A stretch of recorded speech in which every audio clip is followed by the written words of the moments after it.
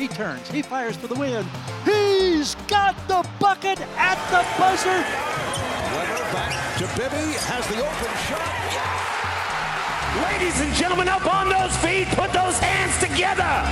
And we'll meet tonight's starting five for your Sacramento Kings.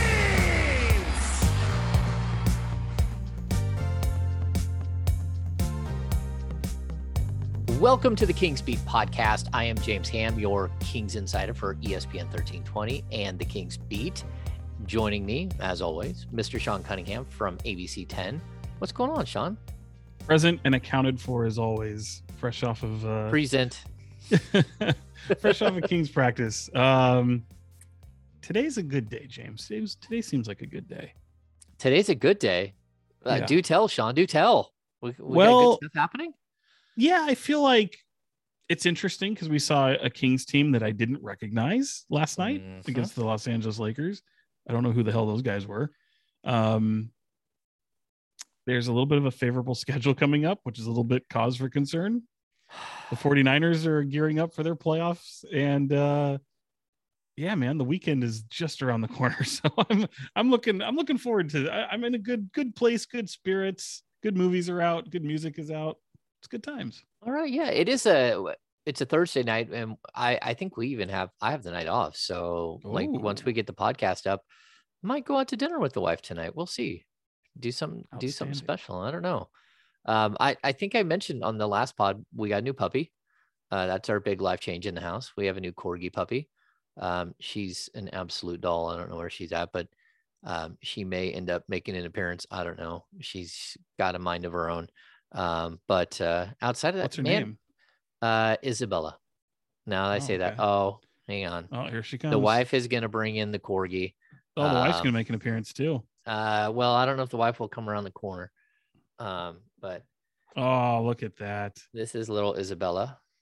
So that is adorable. And I don't know if corgis are like little tiny things.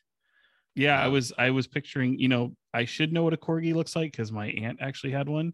But thinking corgi, I immediately pictured a different breed of dog, and I was wrong. So no, that's a beautiful dog. Way to go. she's a sweet little thing. So yeah. And she's not camera shy. Look at her. No, she's not camera shy at all. All right, she's gone. The corgi is gone. Proof that we got a corgi. Because people said it on D-Lo and Casey, if they don't see the corgi, then the corgi doesn't exist. So, well, dogs always make the day a lot better. They do, and we have three now. We have a golden, who is like the sweetest dog of all time. His name is Phineas. He's I want to say 6 going on 7. And then we have named Pug. After Billie Eilish's brother. No, Phineas and Ferb, which is why this is Isabella, because Phineas's girlfriend is Isabella on Phineas and Ferb. And then we have our pug. We should have named Ferb because he looks like a Ferb, but his name is Ozzy, and he's a little chunk. Yeah, he does what he wants. All right, kind of guy. Yeah. Let's get to it, Sean. Yeah. I think that we start off with the Lakers win. That was a breath of fresh air. I don't know what happened to the Kings on Sunday. I thought that was one of the many low points this season. I thought they had a better competitive fight in them on Monday, but still came up short. We actually there is potential here that if they could have hit that game winner, we could actually see a winning streak again. Just the fire, the heart, the way the fans responded, the way they battled, the way they took a straight punch to the face from LeBron James, I guess a punch to the right hand of Marvin Bagley. Poor Marvin. Yeah, I felt bad for Marvin too. But the thing that LeBron just took over, and he gets to that. He got all the way down to 2 points, and then boom, boom, boom, boom. The Kings just rallied and knocked them off kilter and took them out. And I was as shocked as anyone in the building. But Sean, just what was your impressions of just the effort and the fact that they're now? I think they have 2 wins against the Lakers, 2 wins against the Clippers. They've actually done pretty well in their own division. Yeah, and they're forcing teams to beat them with the 3-pointer because they're packing the paint defensively, and they've actually made stops, James, which is what?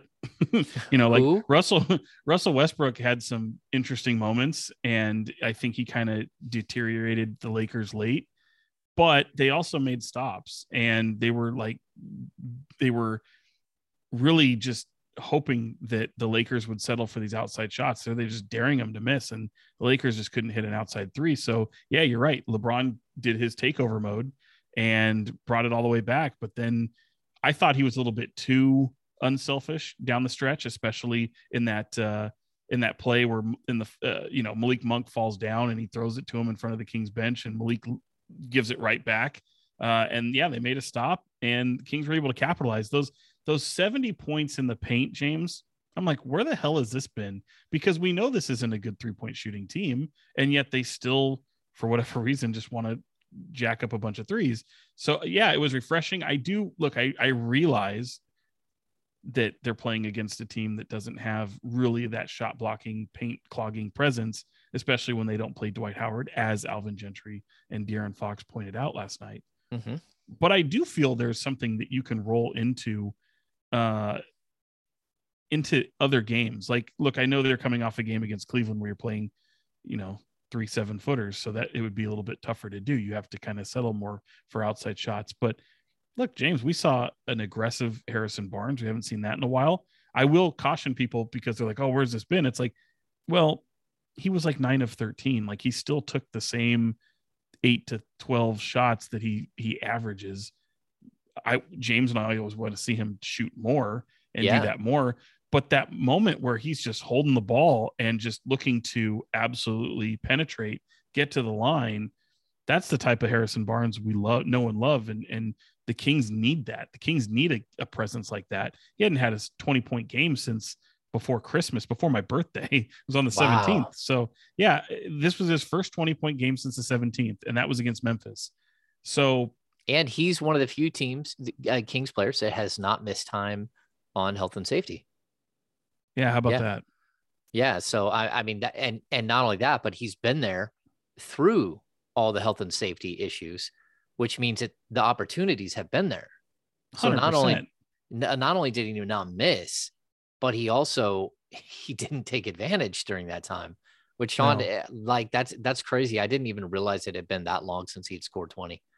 Well, and think about this, James, like, of all the things we talk about, and you can rattle them off, hey, you got to play fast. Your shots need to fall. You need De'Aaron to probably score 20 points. Like, of all the ones you can talk about of what kind of illustrates success or translates to success for this Kings team to win, to me, I think it kind of starts with Harrison Barnes. Like, you need Harrison Barnes to be a factor. You've won in spite Harrison Barnes being a factor because he means so much for your spacing and your defense, and we get all that. But like, I just think that this team, especially considering their scoring woes of late, like, they haven't been able. James, we were talking about them hardly being able to score 100 points, and they had really put a lot of games together where they're looking like one of the lowest scoring teams in the league. Last night was refreshing. I think it kind of starts with Harrison Barnes being an effective, impactful player on the offensive end. Yeah, it's funny.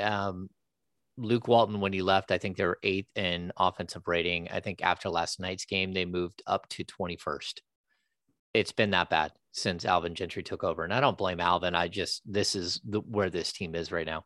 We're going to do something different today. I put it out that we're going to do the podcast, and that if people wanted to throw questions at us, they could throw questions at us, and we'll try to get to them.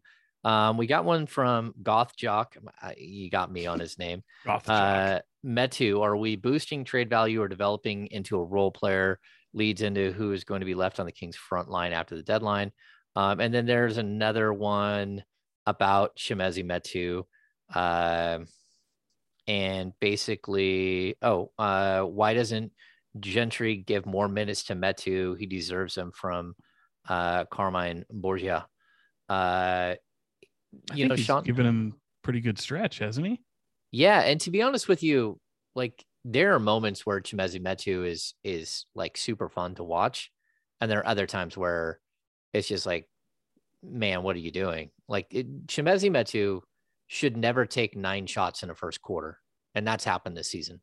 Like that should just never happen. Like unless all 9 are dunks, like unless all of them are just some random breakaway or back cut or lob, like there's no reason for Chimezie Metu ever to take 9 shots in a quarter. That's not how this team is built. It's not how any team in the NBA is built for a role player to take that many shots. But overall, Sean, he's the Kings have rights to him moving forward. He was on a non-guarantee deal, which the Kings picked up the second part of the guaranteed part. And so he's going to be here. And he has opportunity to be here in Sacramento at like nothing next season too. I think his cap hold is like 1.6 or 1.8 million. I think like moving forward, Sean, he should be part of like the young guys who are like on the fringe of being in the rotation. I'm not sure that he should always be a rotational player, but he's given them solid minutes, like better than I thought he would. I've enjoyed the up and down nature of Chimezie Metu because he can be a frustrating player. Yeah. He really can. And really the only time I ever get frustrated with him is just he starts to feel the outside shot a little bit more than probably he should. But hey, James, even last night against the Lakers, comes up big. He has a game winner. I couldn't help but be the sarcastic jerk that I am known to be. But I'm like, I remember when Chimezie Metu hit that game winner, and I said, James Johnson, anyone? Like, if you remember James Johnson hitting that 3 in the old building, and I think it was against the Knicks, if I'm not mistaken. But he hits a game winner, and the guy just thought he was Steph Curry at that point and could just do no wrong from beyond the arc. So I didn't want to see it have a similar effect, but I was just kind of trying to make a joke. But no, here he comes up big against the Lakers again. That was a big 3. It was probably the biggest bucket of the game, you could argue. And it's not that. Like, take that aside. If the guy didn't shoot another 3-pointer again the rest of the season, I'd be okay with that. Some of the stuff he does around the paint, around the hoop, both offensively and defensively, are great. I like the fact that he's got some fire. I like the fact that he's known to get a tee. Now, granted, that tee kind of cost him in that Cavaliers game the other night, but I like that because this team doesn't have that. This team doesn't really have a fiery physical type presence, and he kind of embodies that, at least in some of the rotational players.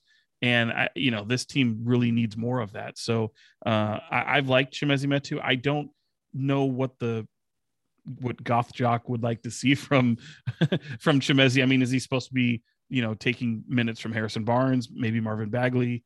I don't know. I mean, to me, I think both players, those guys aren't losing minutes right now. So I think if anything, he's taking minutes from maybe the Alex Len, maybe even Neemias Queta, who I think is sometimes. Yeah. So because at this point, Marvin. Tristan Thompson is basically out of the rotation. Mo, good defensively. You don't really know. I mean, they're so inconsistent with the way they play Mo. So Chimezie has already taken advantage of those minutes. I don't think you're going to see him play upwards of 30 minutes a game. So, yeah, I think he is who he is for this Kings team at this point. Like, yeah. And you brought up the game winner, but you do have to look at his error in Monday night's loss as a crucial error that really, I mean, I don't like doing the whole 1 point cost you the game. Right. Well, you lost a 1 point game and he had a technical in like under 2 minutes, right? Like it may have cost you the game. Like realistically, it may at least cost you a chance to have a tie going into overtime with Fox's miss. And then like the shot he hit against the Lakers, it was just a dagger and just confident. That's the one thing I will say about him. He shoots with confidence, and I'd much rather have a guy who doesn't mind pulling the trigger. I want it to go in more times than it misses, but he doesn't shy away from the moment. And to me, that's a good trait to have for a young player. And on occasion, he tries to catch a body. I think he's gotten away from that, being that poster dude that we saw last season. He's become more of a 3-point shooter, but hey, I think he can do some things. He had it was him with the big block too, right? Yeah. He had a great block. That was the one with Russell Westbrook when he went up for that weak layup and he just swatted it off the glass. So you're as cold as ice. R.I.P. R.I.P. We're going to get to that in just a sec, but we're going to hit one more question from the fans right now. More minutes for Nemias Keita right now? Question mark from Martin Freire. Look, I you just did love the look. I love me some Nemi. I think he is fun. I think he is the future at the center position for the Kings. I think he's going to have an opportunity to become a player. It's probably 2 years away, but he's going to have an opportunity to become a really solid, like, rotational player for this team. I believe that just by watching him and talking to people around the franchise. They really like him. But if you're someone who wanted to see him go defend against LeBron James, I don't think you're being realistic. And then the flip side was Dwight Howard, Dwight Howard is a strange cat. He's a very different dude. You don't say. Yeah, he is a strange dude, but he's still probably a Hall of Fame player who still looks like Superman and still like throws people around like rag dolls. Like, I think there are moments where you can get him opportunities against young players, which is what we saw against the Cavs. And then there are other moments where you need to be realistic about whether or not he can help a team win. Now, he could get to a point where he can do both. He can help you win against anybody. But I don't think we're quite there yet.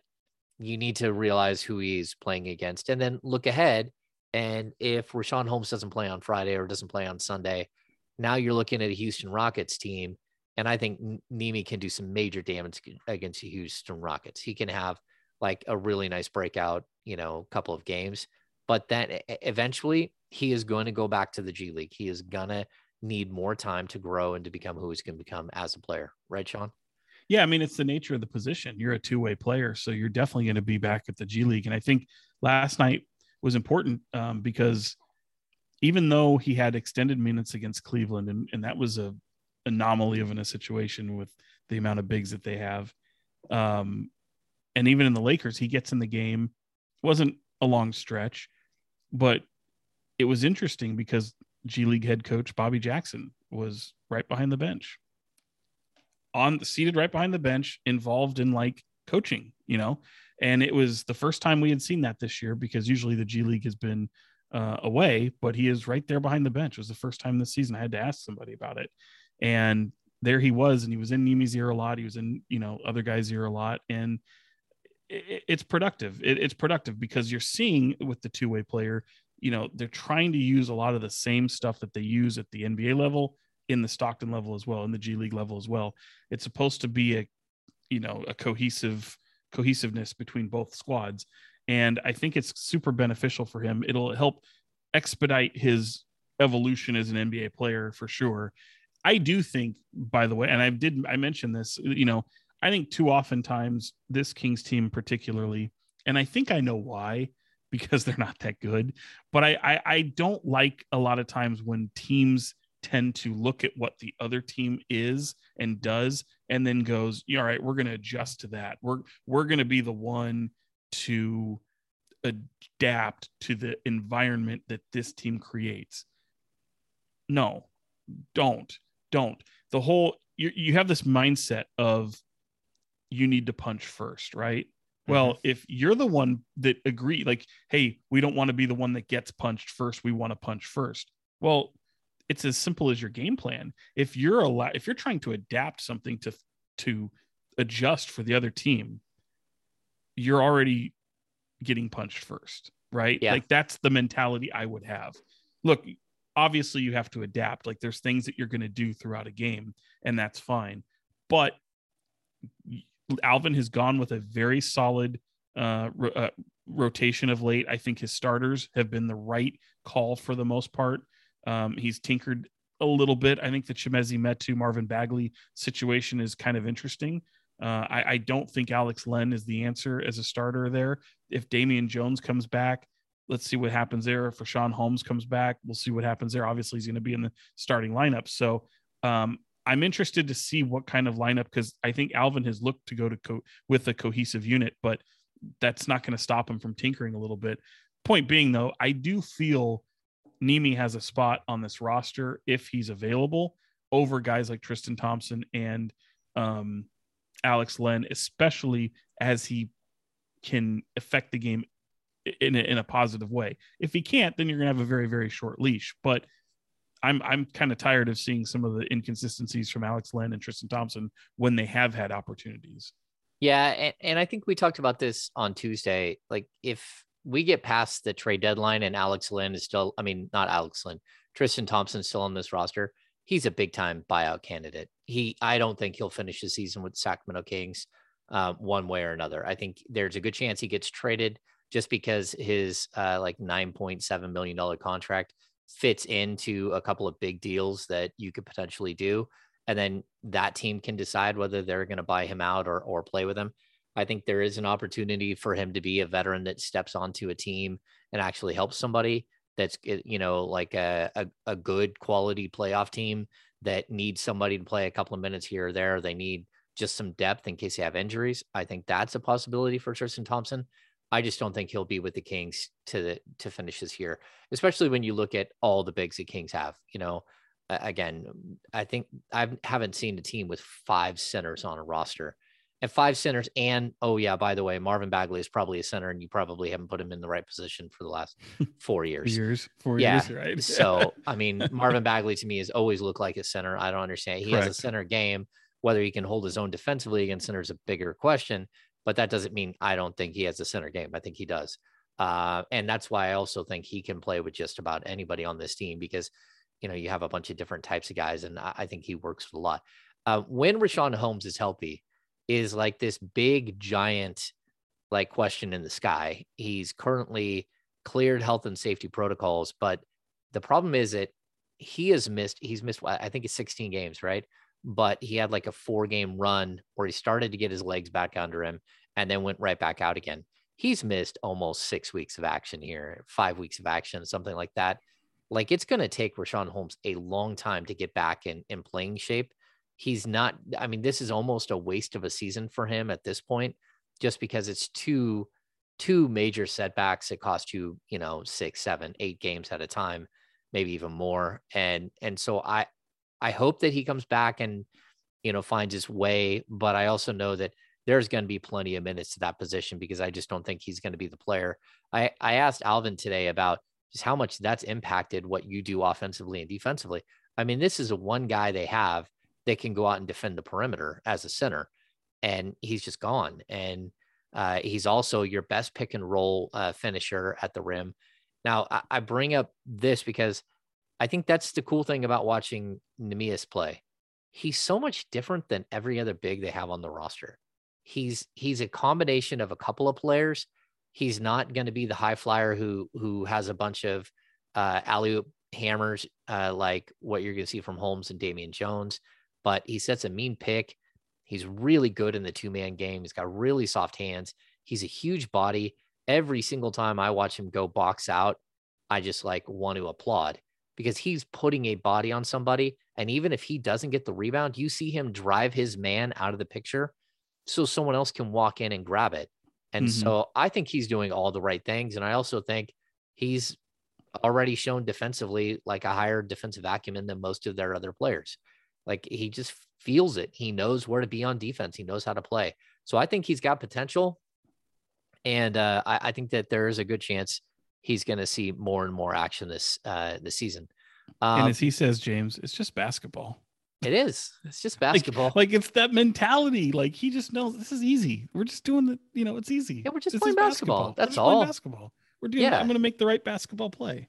Yeah, I mean, he's destroying it at the G League level. Like, there's almost, I don't want to say there's no reason to have him there, but he's almost like capped out. Like, he needs more time to stretch his legs, to learn the pace, to do all that stuff. We saw him not very confident early in the game against the Cavs. And then we saw him grow and grow and grow as the game went on. And then he's trying to hammer on people. And you're like, oh, hey-oh, let's take a step back here. You're getting confident. We see it. But at the same time, I like the potential. Now, 2 other things happened in the game. Actually, can I say one thing real quick? Yeah. Today was kind of fun because in talking to him, we're in our interview room and we got to talk to him. Yeah. And afterwards he stayed there. The media was gone and I'm still in the room just kind of plugging away as I do. and he ended up having to do 2 or 3 more media obligations, and they were all Portuguese and all, and it was fun. I'm in the room, and you can hear the interview, the question, you can hear what's being said.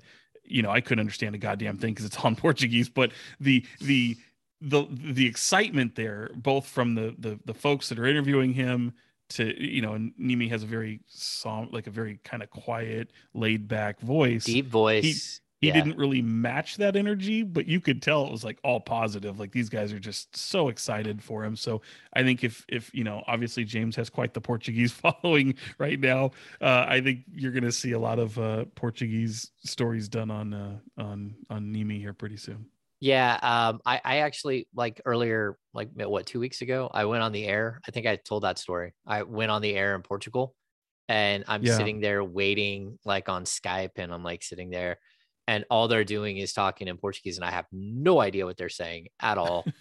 and then every once in a while, blah, blah, blah, James Ham, blah, blah, blah, like I'm like, uh-oh, here it comes. And I had warned them, like, I only speak English. Like and then boom, they come on and they're asking, and that was it. The excitement, but also the lack of understanding of what the NBA is and how hard it is to get into the league, and what the G League means versus, versus the NBA is just totally different. And, he's putting up these huge stats, and no, he's not. His stats are bigger than Richaun Holmes. He's not a better player than Richaun Holmes. That's just not the way it goes. No. Yeah. You got to learn, you got to put in your, pay your dues and all that stuff. So I think there's a lot of good that can happen right there with Demi. Okay. And then we have 2 other weird situations, which, Sean has info on, or was first of all, the cold as ice thing. Okay. You're as cold as ice. There it is. So the Kings started the bing bong thing, which if you're in the arena, they choose a bing bong player of the game. And that means that every time that player misses, they play bing bong up through the PA system. Very loudly. It wasn't funny to Sean and I. We were both like, oh, this is horrible. But AP's Mike Wagaman sits behind us, and every single time he would start to chuckle. Bing bong. Giggle like a schoolgirl. We could hear him over his shoulder. Yeah. It became something that made me laugh, because every single time he would be sitting there typing away. Sometimes he's wearing headphones, and then you'd hear it, and then you go, bing bong. And so he got a kick out of it, man. It was did. I got a kick out of it too, because of him, not because of the bing bong. So the Kings decided, and I hated it. We hated it because it wasn't that they're biting what the Knicks did. If you're familiar with side talk, bing bong is culturally, it's all for the New York Knicks stuff, New York, Long Island, all that stuff. And it's really funny. I follow a lot of them, and the Knicks have embraced it, and they use it in a celebratory fashion. The Kings were trying to use it in the wrong way and trying to make fun of people, and it didn't work. So, which was great, because you asked every player last night about certain things, and even Ty was like, "Oh, it's better than bing bong.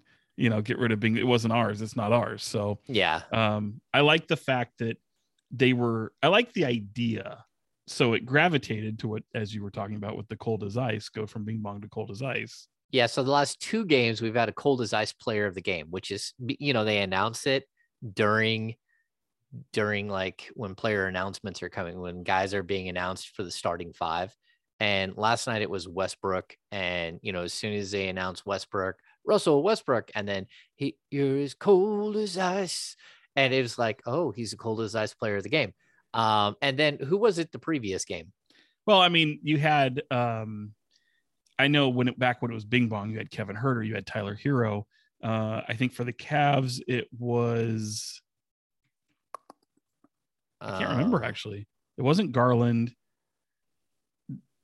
No, who was it? No, I can't remember who it was, to be honest. Yeah. It wasn't Jared Allen. No, I don't think so. Oh, no, it's Lauri Markkanen.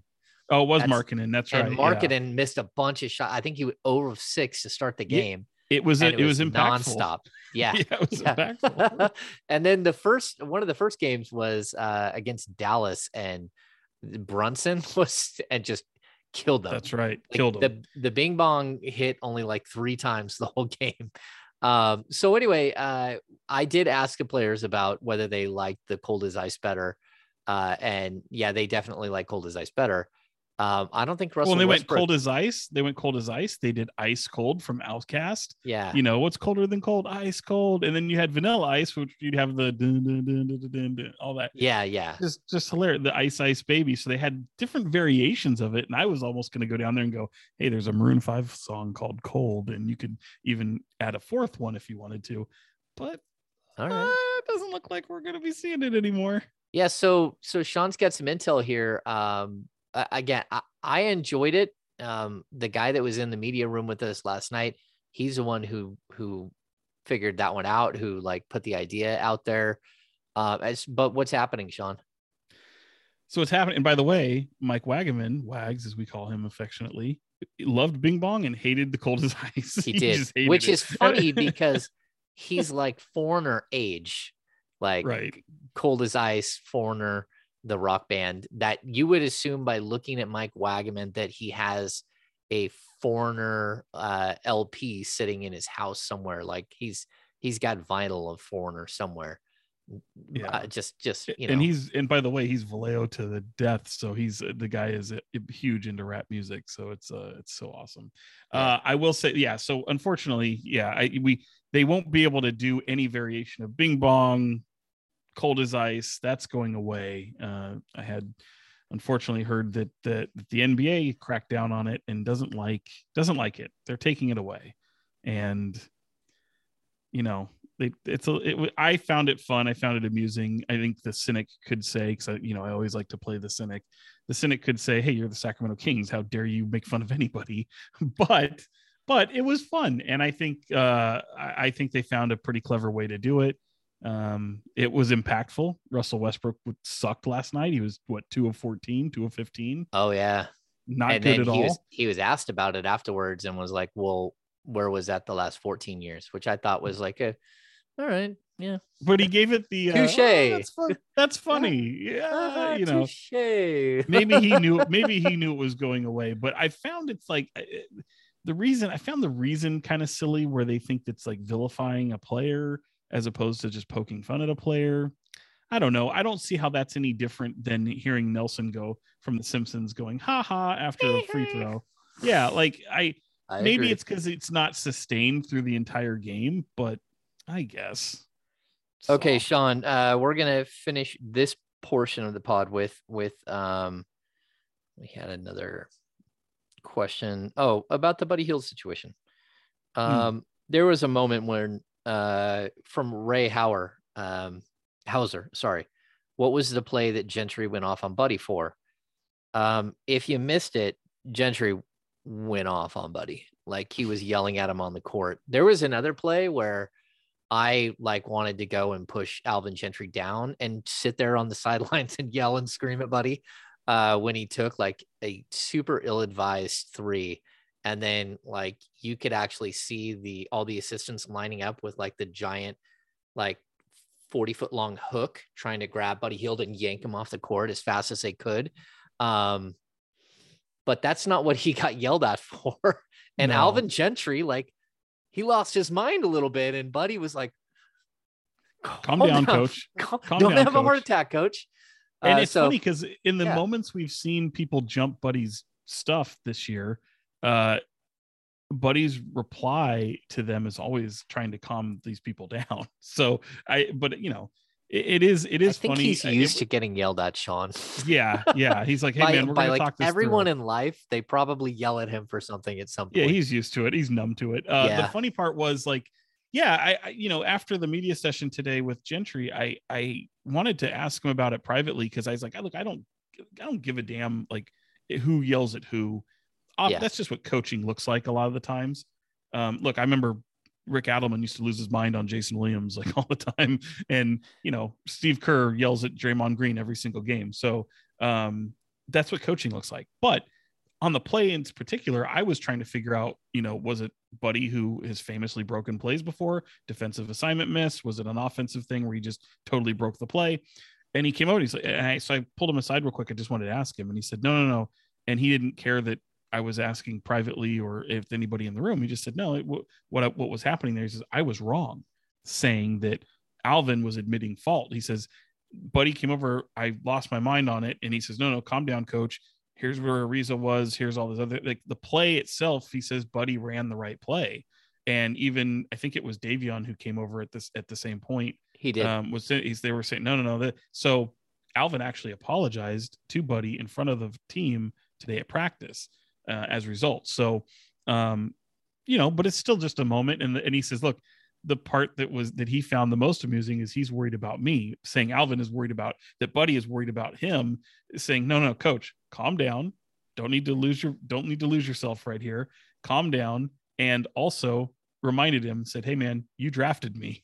like you know what I'm like. So I thought it was all kind of fun, man. Like it's just Buddy being aware of the joke, like, hey, you drafted me, but also being concerned about his coach. Like, yeah, don't blow a gasket over this.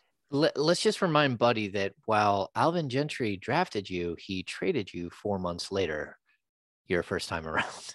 So right. Let's not fool ourselves. Okay, so we're going to switch from what we just saw on the court and all that to what is happening off the court. We are in the stretch run careening towards the trade deadline.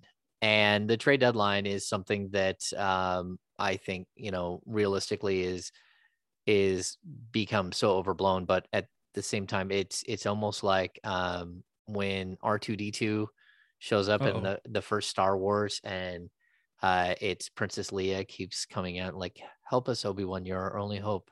Right. That's what this has become. Like the trade deadline is our only hope to somehow save this incredible season where the Kings are only a half game out of the play-in tournament. But yeah, that was me being facetious. The Cam Reddish deal today. Cam Reddish goes from the Atlanta Hawks to the New York Knicks for Kevin Knox, which is basically like, I don't even know if they'll let him in the building, if they're even going to like invite him inside, or if he's going to have to stand outside until they waive him. And a first round pick. And a lot of Kings fans are like, man, we've got a first round pick. And I'm just, first of all, I'm really surprised that Kings fans are so in on Cam Reddish. I blame Kenny Caraway for part of that, who's been riding the Cam Reddish train for a guy who averages 11 points a game over the last 2 seasons. I like Cam Reddish as a player. I think he's got potential as a player. I know Sean, I'm surprised, isn't wearing a Cam Reddish Duke jersey just because he's a Dookie guy. But that's, go ahead. But at the same time, like, people have to understand that there's a big difference between what they just got. They got it's realistically, it's one of the worst picks I've ever seen. And it's not just a bad pick to receive in a trade. It's a bad pick for the team who actually sent the pick out originally, which is the Charlotte Hornets. So the pick is protected in 2022, 23, 24, and 25. And it's like protected in like from 1 to 14, 1 to 18, 1 to like, there's all these weird protections. And like, so the Kings could have given them a better pick, but right now the Kings are the 8th pick in the draft, or that's what they project as. You don't give up a top 10 pick for Cam Reddish. I'm sorry. He's not the value of that pick is not nearly what the Kings hold with being a terrible team that's going to be in the lottery, exactly. and likely a top 10 pick. No, James, that's not the same thing. You don't do that. Now, granted, you could say you may have been able to move the one pick alone without somebody of Kevin Knox. Maybe, I don't know how the numbers would have crunched out, but regardless, I would have something. Yeah, I would have liked Cam Reddish. Don't get me wrong, but I like him for a different reason than everyone else does. I like him because he gets to the freaking free throw line. So that to me was be attractive, especially with the makeup of the team currently, where they don't really have that. So yeah, I would have been for it. I don't know that I would have given up one of these for, like, I'd have to have a real serious conversation about that and really kind of think about it. But he is a nice young player. He really is. And I totally agree. And I think it's a good trade.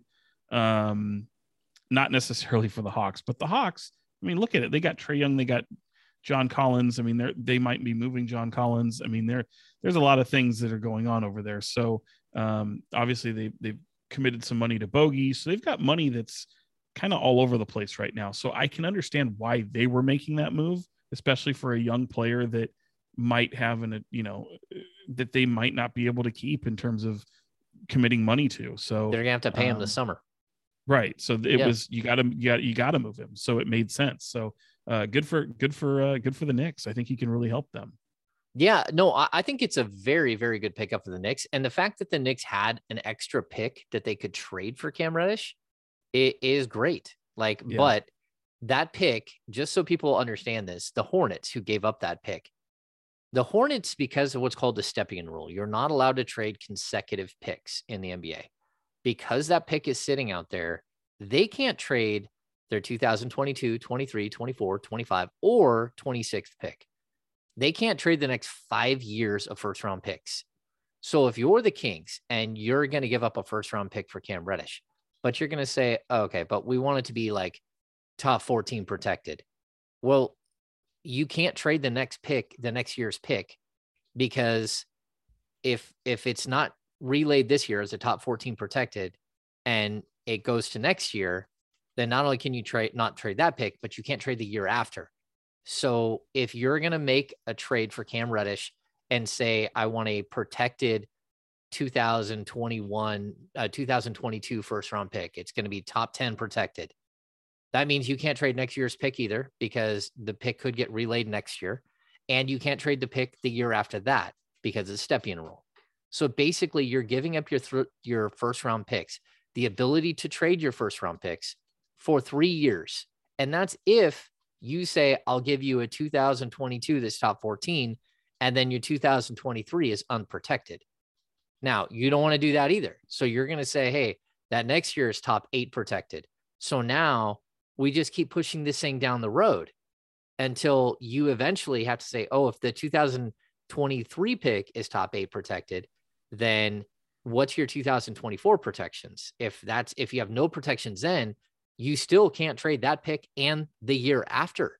So now you're looking at 4 years. So it's really complex, but unless the Kings had an additional first round pick, or they had a young player that Atlanta wanted, or they offered up 3 second round picks, and that would equal roughly maybe what Atlanta was getting.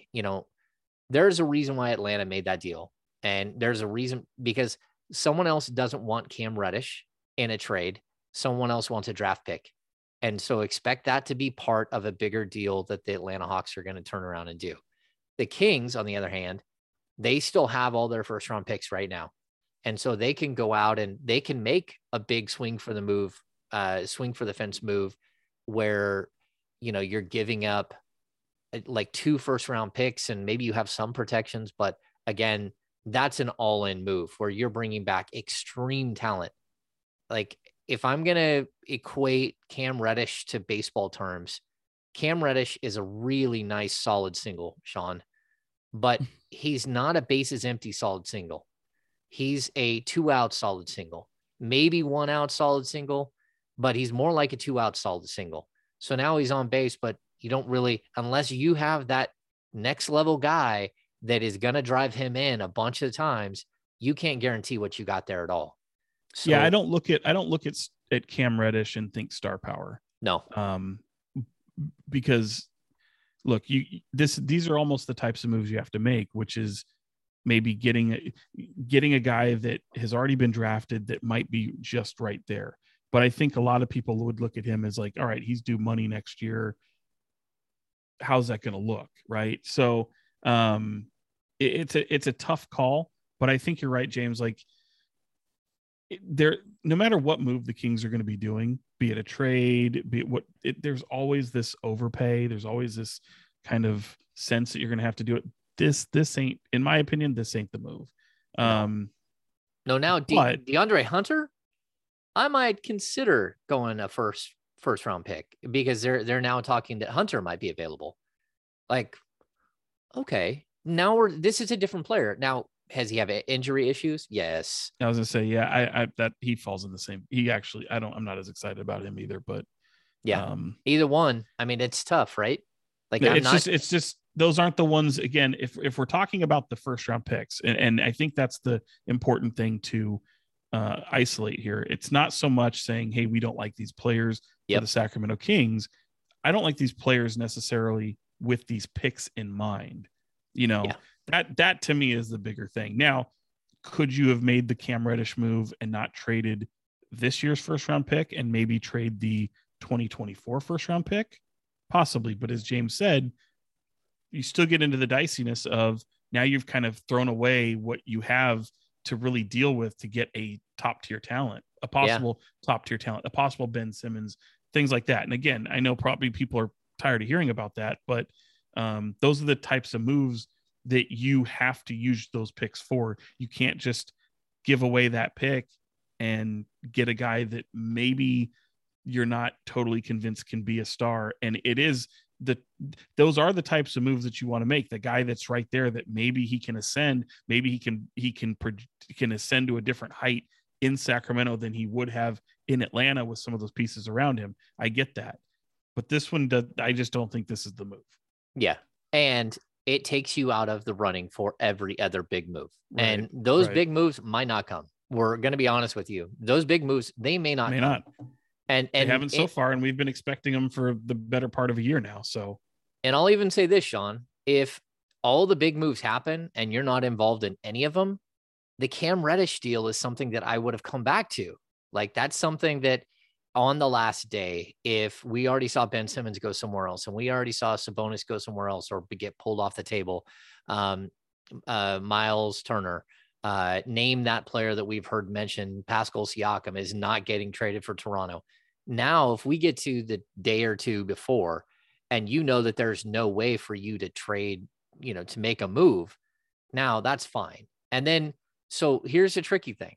If you were to trade that, say you give them a 2022 unprotected pick for Cam Reddish right then, and you're like, all right, the trade deadline's almost here. Let's just do this deal. Once that pick is selected, you start a new calendar year. Now the step-in rule no longer works. So now you can trade your 2023 and 25 and 27 picks. You're not tied down anymore if you make it unrestricted. But it's just too big of a gamble for a guy who may or may not become a really solid NBA player. And, I think the biggest thing the Kings could have done is they could have already traded some of their veteran players to try to add pieces like first round picks, even if they aren't great first round picks. That's basically what this was. If they could have gone out and traded Harrison Barnes late in the summer or early in the season and then taken back, maybe a first and like some younger players, then maybe you come back around to where you've got an extra pick.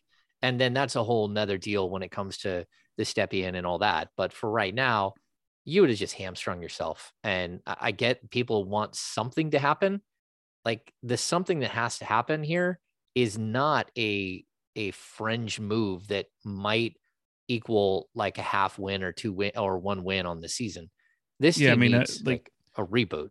You buying tickets to see Cam Reddish? And again, like I'm not trying to clown him. I'm just saying that like that's not your franchise altering move. And again, maybe you don't have to make that franchise altering move. I think you kind of have to. And that's the move you need to be setting yourself up for. But it's just not the move that you, especially as you get into this trade deadline where hopefully there's a lot of action that takes place. That I don't think that would have been the move to make. Personally. Okay, Sean, I'm going to hit you with a question from another Sean. If the Kings how do you spell it? Same way? No, Shaan. Okay, that's different. That's the real, right. Yeah. And so I'm not even sure how I think it's Sean. Yeah, maybe. But it's either that or Sean.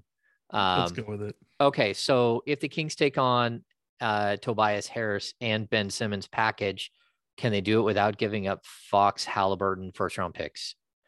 No, they can't. I mean, the money's going to be, I mean, you think Ben Simmons' money is outrageous.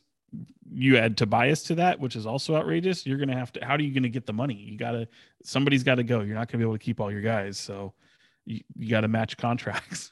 I've done the math, Sean. You can trade Harrison Barnes, Buddy Hield, and Marvin Bagley, and that's enough to get the deal done. And Philly hangs up the phone. Well, of course. Right. Well, okay. So this is where we always get into what is value in the NBA. And this is something that I like get into arguments with sports writers with, because it comes down to salary cap issues. And the reason why the 76ers are potentially looking to move Tobias Harris is not because he's not a good basketball player. It's because they were idiots and gave him like the most money that you could possibly give a player who has never been an all-star. I think he will have the highest paid salary for any player to never make an all-star team. And he's owed basically 2 years and 40 million a year. I mean, he's this era's Sharif Abdur-Rahim. Or like this era is like Jim McIlvaine. You remember McIlvaine got that ridiculous contract? I was trying to be nice. He was terrible. Yeah, but like the problem with Tobias is like let's just throw him up there. Yeah, 2 players: Harrison Barnes, Tobias Harris. Like I don't know how you want to rank them, but Tobias Harris is better than Harrison Barnes. 100%. Yes. But how much better is he? Is he like, I guess we could go like 2K ratings. Like an honest 2K rating for Tobias Harris is 84, 85. Oh, it's higher than that. I think it's probably 80. like an 88, 89. Oh, I don't know about that. Okay, but how many points ahead of Harrison Barnes is he? Probably 4 or 5. 4 or 5 points. Okay. Yeah. He makes more than twice as much as Harrison Barnes. That's the thing. So if you're the Philadelphia 76ers and you are looking to move off of those 2 players, I'll just tell you, Simmons is under contract for 3 years. Tobias Harris is 2 years after this year. Guess how much money those 2 numbers are combined? Basically 5 years of those 2, but it's 2 years for one and 3 years for the other. Ballpark it, Sean. Oh man, I'm not good at this. Go ahead. $190 million. Now, that has a cost. And I don't care what Philadelphia is thinking. No one in the league is taking on Tobias Harris unless maybe it's the Houston Rockets who would take Tobias Harris for John Wall. Like that, he's not untradeable, but he's damn near close to untradeable. Well, especially if you have Ben Simmons on your team and Joel Embiid on your team and Seth Curry, who makes $20 million a year on your team. Like, and Danny Green makes like 15. Like, yeah. Right. So these are the things that, like, this is the reason Philly hangs up the phone, though, which is you're bringing back some other bad contracts. Not really. Not as bad as Tobias. I get it. But it's not about this move. It's about the next move for Philly. I agree. And that's why they hang up the phone. So I'll tell you, like, but I will say the Kings, honestly, Tobias Harris should not prevent the Kings from trying to make that deal. No, like if you're getting Ben Simmons, first of all, congratulations, you won. Yep. like that's the end of story right there. I don't care what's going out the door for the most part, especially if you're getting somebody like Tobias Harris, because they complement each other so well. You got 2 players with size, one that can shoot, one that can't. One that's a fantastic defender, one that's a fantastic rebounder, one that both of them are fantastic rebounders, and the other one that is an absolute wizard as a playmaker. I know we're saying this, James, as a guy who hasn't played in, what is it now, 7 months? 7 months. Who we saw as a train wreck in the playoffs, and maybe there's a mental health thing going on there. That's one of the reasons why he's staying away from the Sixers, allegedly. But I think everybody looks at that and goes, he's fine. Like, I don't think anybody... He's fine, but he's going to take 2 weeks to ramp up and be ready. Yeah, 100%. But I think upstairs, there might be a Nick Anderson thing, but I don't think the Nick Anderson thing... Like, at the end of the day, if Ben Simmons comes to town and he's still got some issues going on upstairs, let's just pretend he's never going to be able to hit an open shot ever again. Okay? As long as he can dunk, layup, or get into the paint like we know he can, and do all the other things defensively, rebound, play make, I'll take it. I don't care. If just tell him not to shoot. Don't shoot. And granted, you might get into the whole, we're just going to hack Ben Simmons and get him to the free throw line. I get that.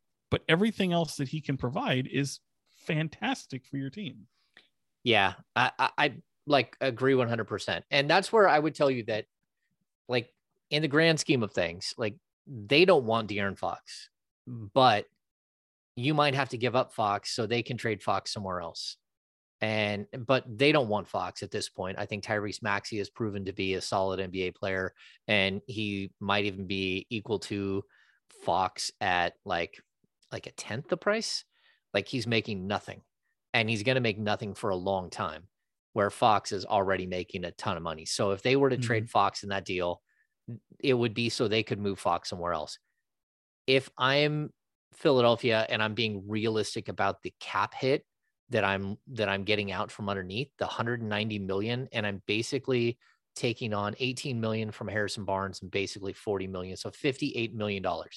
So if I'm going to save $132 million, that is not nothing.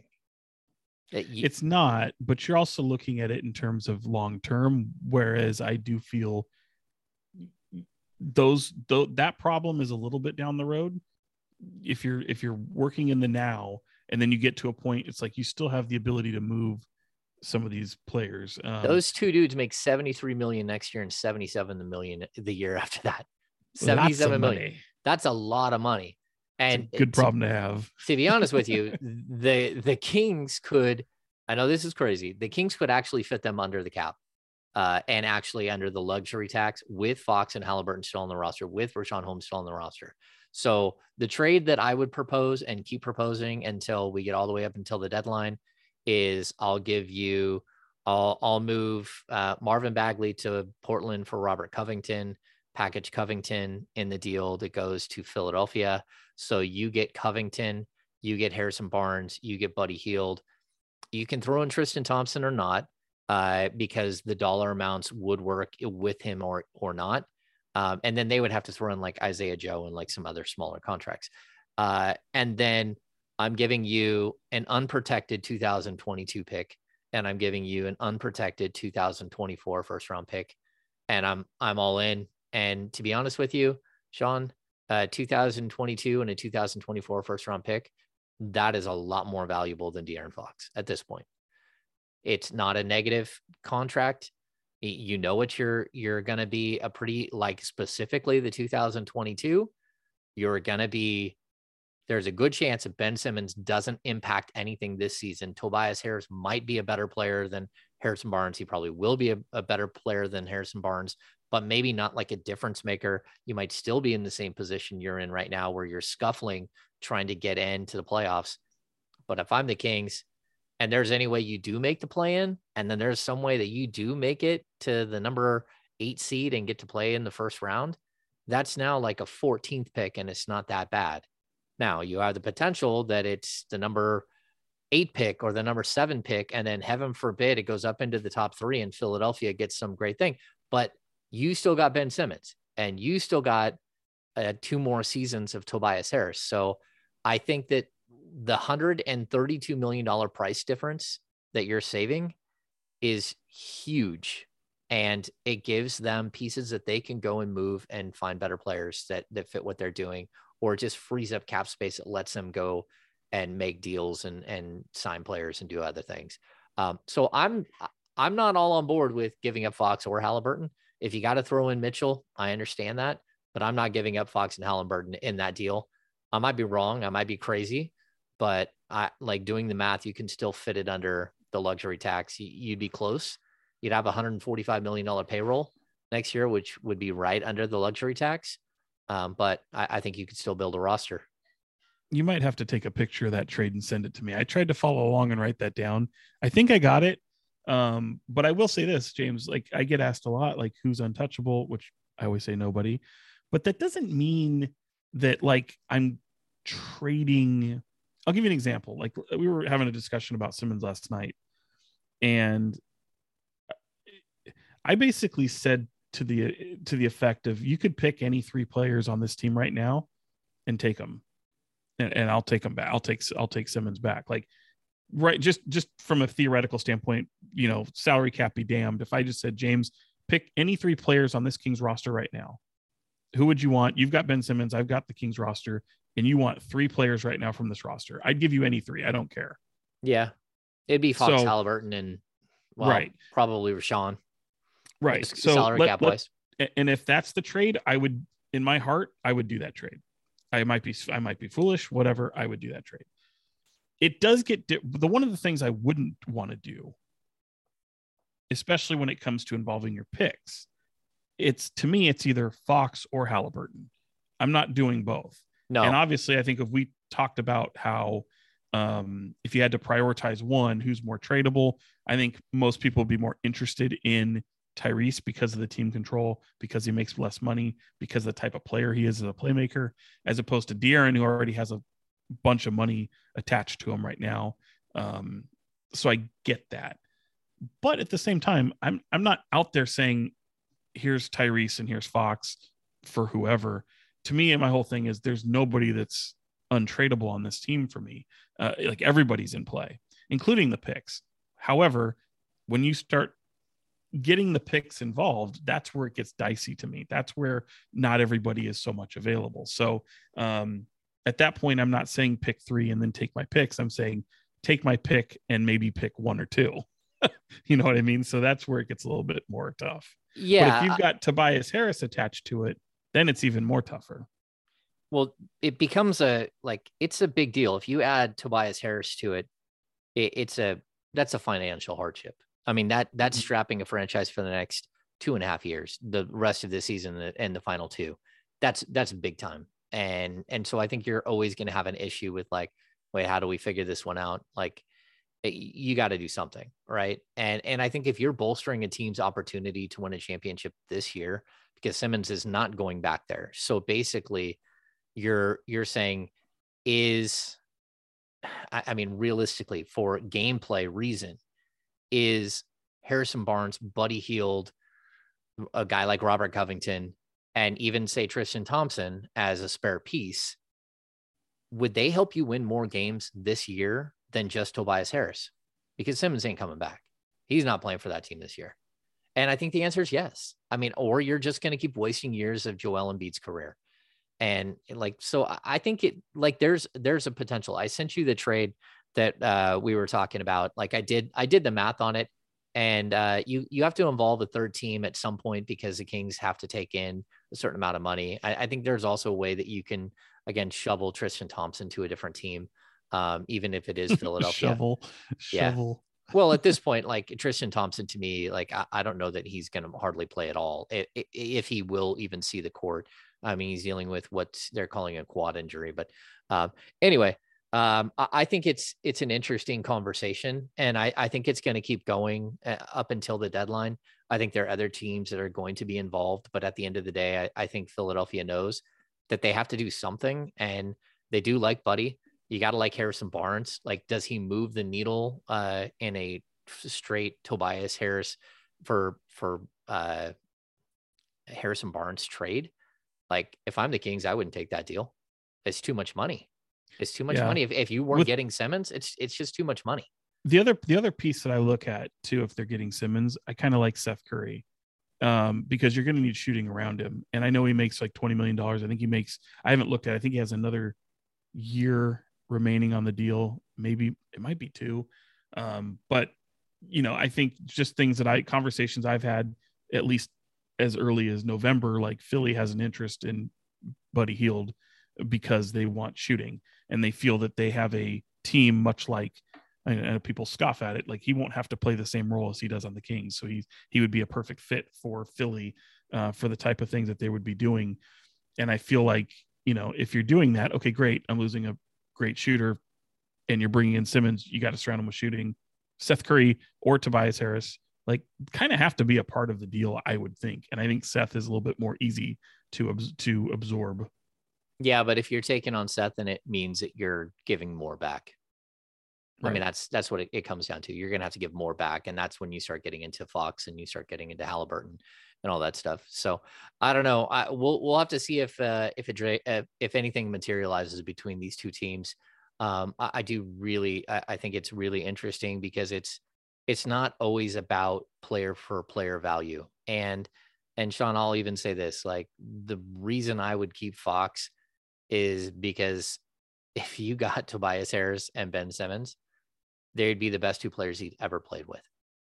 And I just don't think you've ever given him enough to like say, okay, like you didn't get us there. Like, I don't think you gave him enough around him to make the push that everyone thought that they could make. And so Simmons and Fox together sounds weird.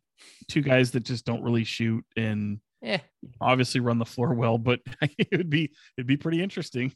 At least you'd have someone who could rebound and make outlet passes and play defense. Sure. Like, I mean, again, like Simmons, eventually, if you get Simmons in the right frame of mind, you get Simmons with the right person and gets him in working it all summer long, shooting from the corner and hitting the three. I think it just you could make him into a passable 3-point shooter, or at least someone that can at least stand out there and take some. Where they just haven't done that in Philly. I don't know why it hasn't worked out there. I know there's, whether he works hard enough or whatever, but he's a very talented basketball player. We were going to do something else, but we're going to skip it. We were going to do like, keep him or trade him or keep him. Trade him and keep him. Keep him or chuck him. Yeah, something like that. But for time purposes, I think we'll skip that. Let's get to the business of basketball. Ooh, what do you got? Yeah, we're on the clock here, Sean. We got to move quickly through this. We've been talking about trades the whole time.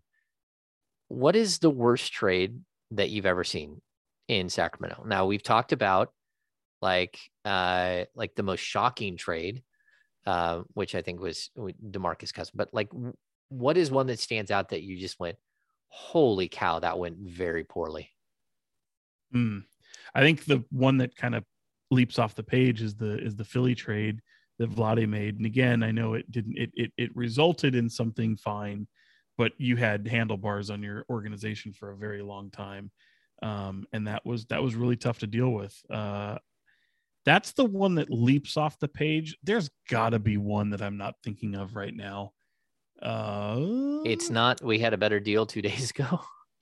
I mean, it is to a degree because I still feel you didn't get enough for him. And I know, we know what DeMarcus is now, but at the time he wasn't that. And I do caution people, like there's people out there that go, oh, he got rid of him at the right time. Cause look, he blew his Achilles, as if that was destined to happen in Sacramento. It's not like that's not the case. Like injuries are freaky. It's not like you just had the amount of steps and all of a sudden it was just going to pop like a time bomb. Like it was just ticking. That's so unfair, and that's not even scientifically true. So I don't like that argument. It's science, Sean. It's science. It's science. It's science. Okay. God, man, I will say this. The worst trade that I can think of in the worst trade I can think of recently is maybe the DeLon Wright trade, because that just absolutely boggles the mind. I know I don't like to bring up something as so recent, but it's a little bit of a like a salt in the wound right there, because look, I know he's not lighting the world on fire in Atlanta, but Tristan Thompson, like DeLon Wright serves a purpose on this Kings team right now. Like, he's a better player. Playing. Oh my God. He would have made it easier for you to trade Buddy Hield as well. Like, and not get back players, like other players back. Like it would have made things a lot easier. Okay, so I'm gonna gotta be some. Do you have some in mind? I didn't even know we're doing this. This is a good one. The first, I mean, like I didn't cover the team when this happened, but the Chris Webber trade still always, like, I know you broke him up into 3 pieces, but then you couldn't get rid of the 3 pieces, so it was like, okay, so now I got 3 mediocre to bad players and no Chris Webber, and I know he was kind of shot at that point. I liked Brian Skinner. I always liked how Brian Skinner, when guys would get fouled and go up in continuation for layups, Brian Skinner would fly in and block those attempts, and he doesn't get blocks for them, but they still count. The and one doesn't happen if you blocked a shot. So I always enjoyed that with Brian Skinner. I thought Kenny Thomas, who is on the broadcast now, like just was bad after his first season in Sacramento. He was just like, I give him like 2 seasons. I thought they stopped, the way they stopped playing him was a little bit unfair. I mean, look, they didn't sign him to that contract. They traded him to it. Yep. I thought Kenny was really good. It wasn't his fault he made all that money. That was Larry Brown. They did that. But yeah. And then what was it? It was Corliss, right? Yeah, Corliss was a tough. I mean, Corliss came over. I remember Matt Barnes and Michael Bradley went with Weber, but it was the second time. Yeah, but it was. Well, and I'm going to bring up the other trade that people aren't thinking about, and it's why I just walked through this entire situation about the Stepien rule with you. One of the worst trades the Sacramento Kings ever made was Omri Caspi and a first-round pick to the Cleveland Cavaliers for J.J. Hickson. And J.J. Hickson didn't make it through the season. They had to waive his ass because he was he was a joy. He was a joy to be around. J.J. Hickson spoke in the third person at all times. He was very strange. But the problem that you have with that deal is you thought you were getting a better player. You didn't get a better player. You got a player that you couldn't even, they literally waived after the trade deadline. They waived him. They couldn't even get a second round pick for him, and they waived him. And then he ends up, signing. He played for Portland for like 3 minutes and then 4 minutes in Denver, and then was out of the league at like 26 or 27.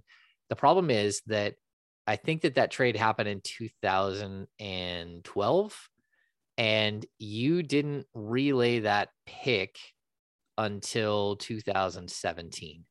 And so that 5-year window, the Sacramento Kings could not trade their first round pick at all because of the Stepien rule, because it was a protected first round pick. In the end, it dissolved and became a second round pick, which was then at that point the Chicago Bulls pick. They had acquired it hoping for it was Cousins' final season in Sacramento, the 2015-16 season. The Kings were in the playoffs. When they didn't make the playoffs, the pick fell to number 10.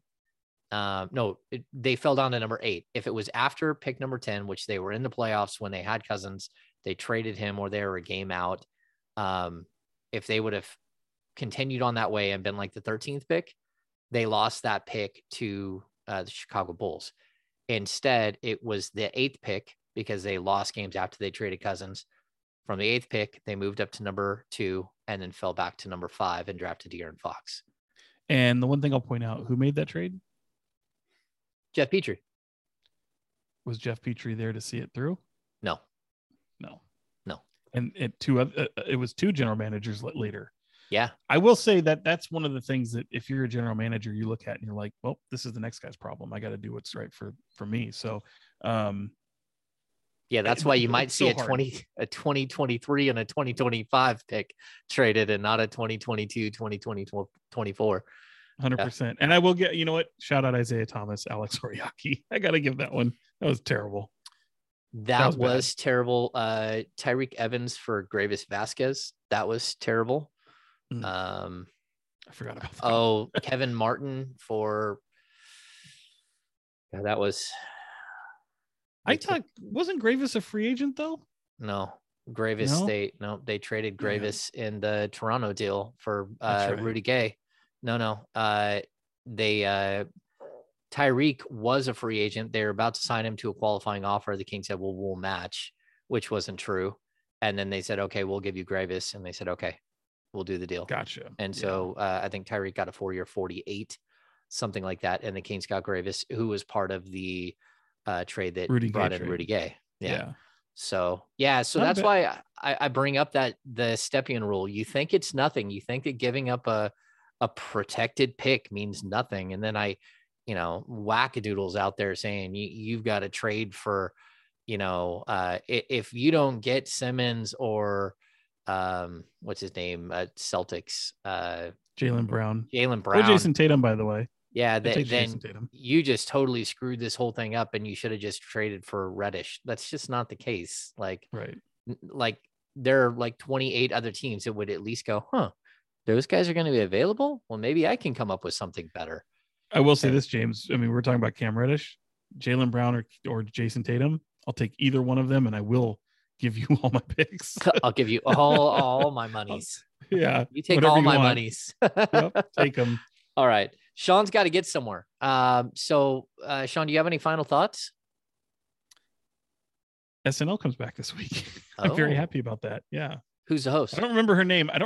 Because she's in West Side Story, and I'm not a big musical. I love music, but I'm not a big musical guy. But yeah, she's. I know Bleachers is the musical guest, so I'm excited for that. Go Niners, since we're not going to talk, right? Yeah. Even though I don't. Unless we have to have emergency pod in case something happens, but right. Go Niners. I didn't pick them to win. I think the Cowboys will win, which is I hate saying. So I pray I'm wrong as a Niner fan. I hope I'm wrong, but yeah, I just can't see it. Can you?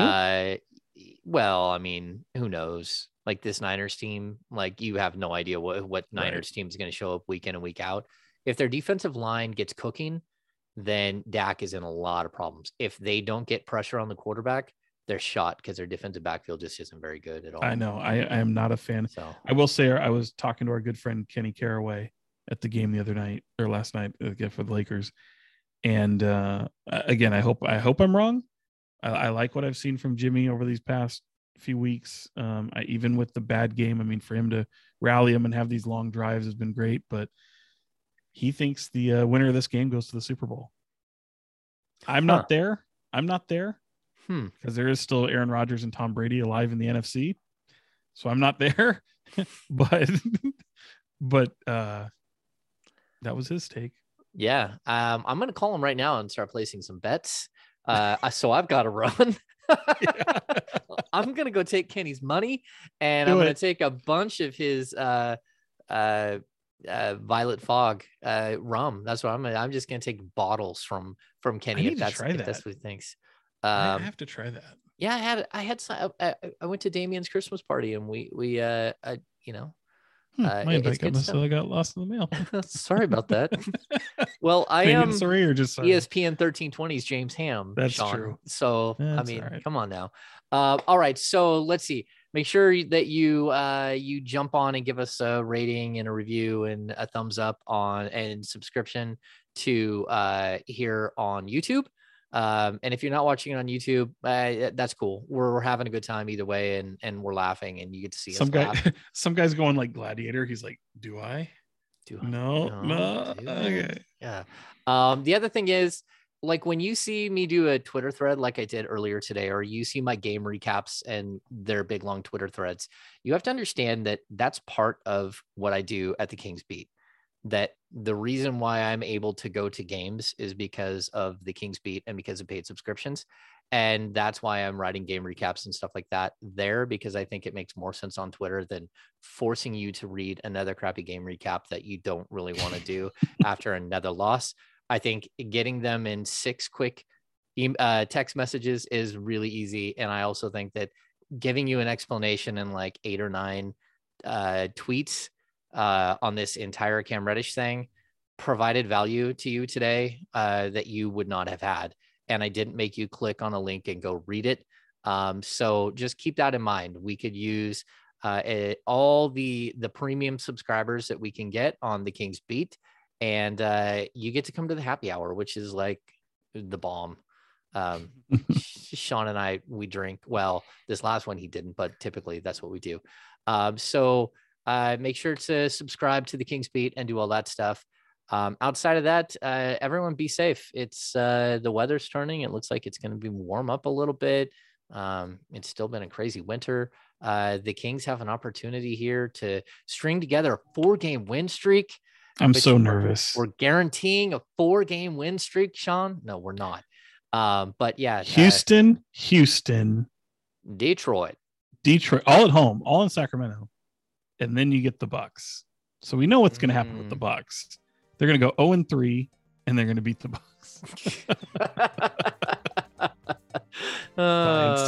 There it is, science. It's science. All right, so that's going to do it for this edition of the Kings Beat podcast. For Sean Cunningham from ABC 10, I am James Ham. Thanks for tuning in. We will see you next week.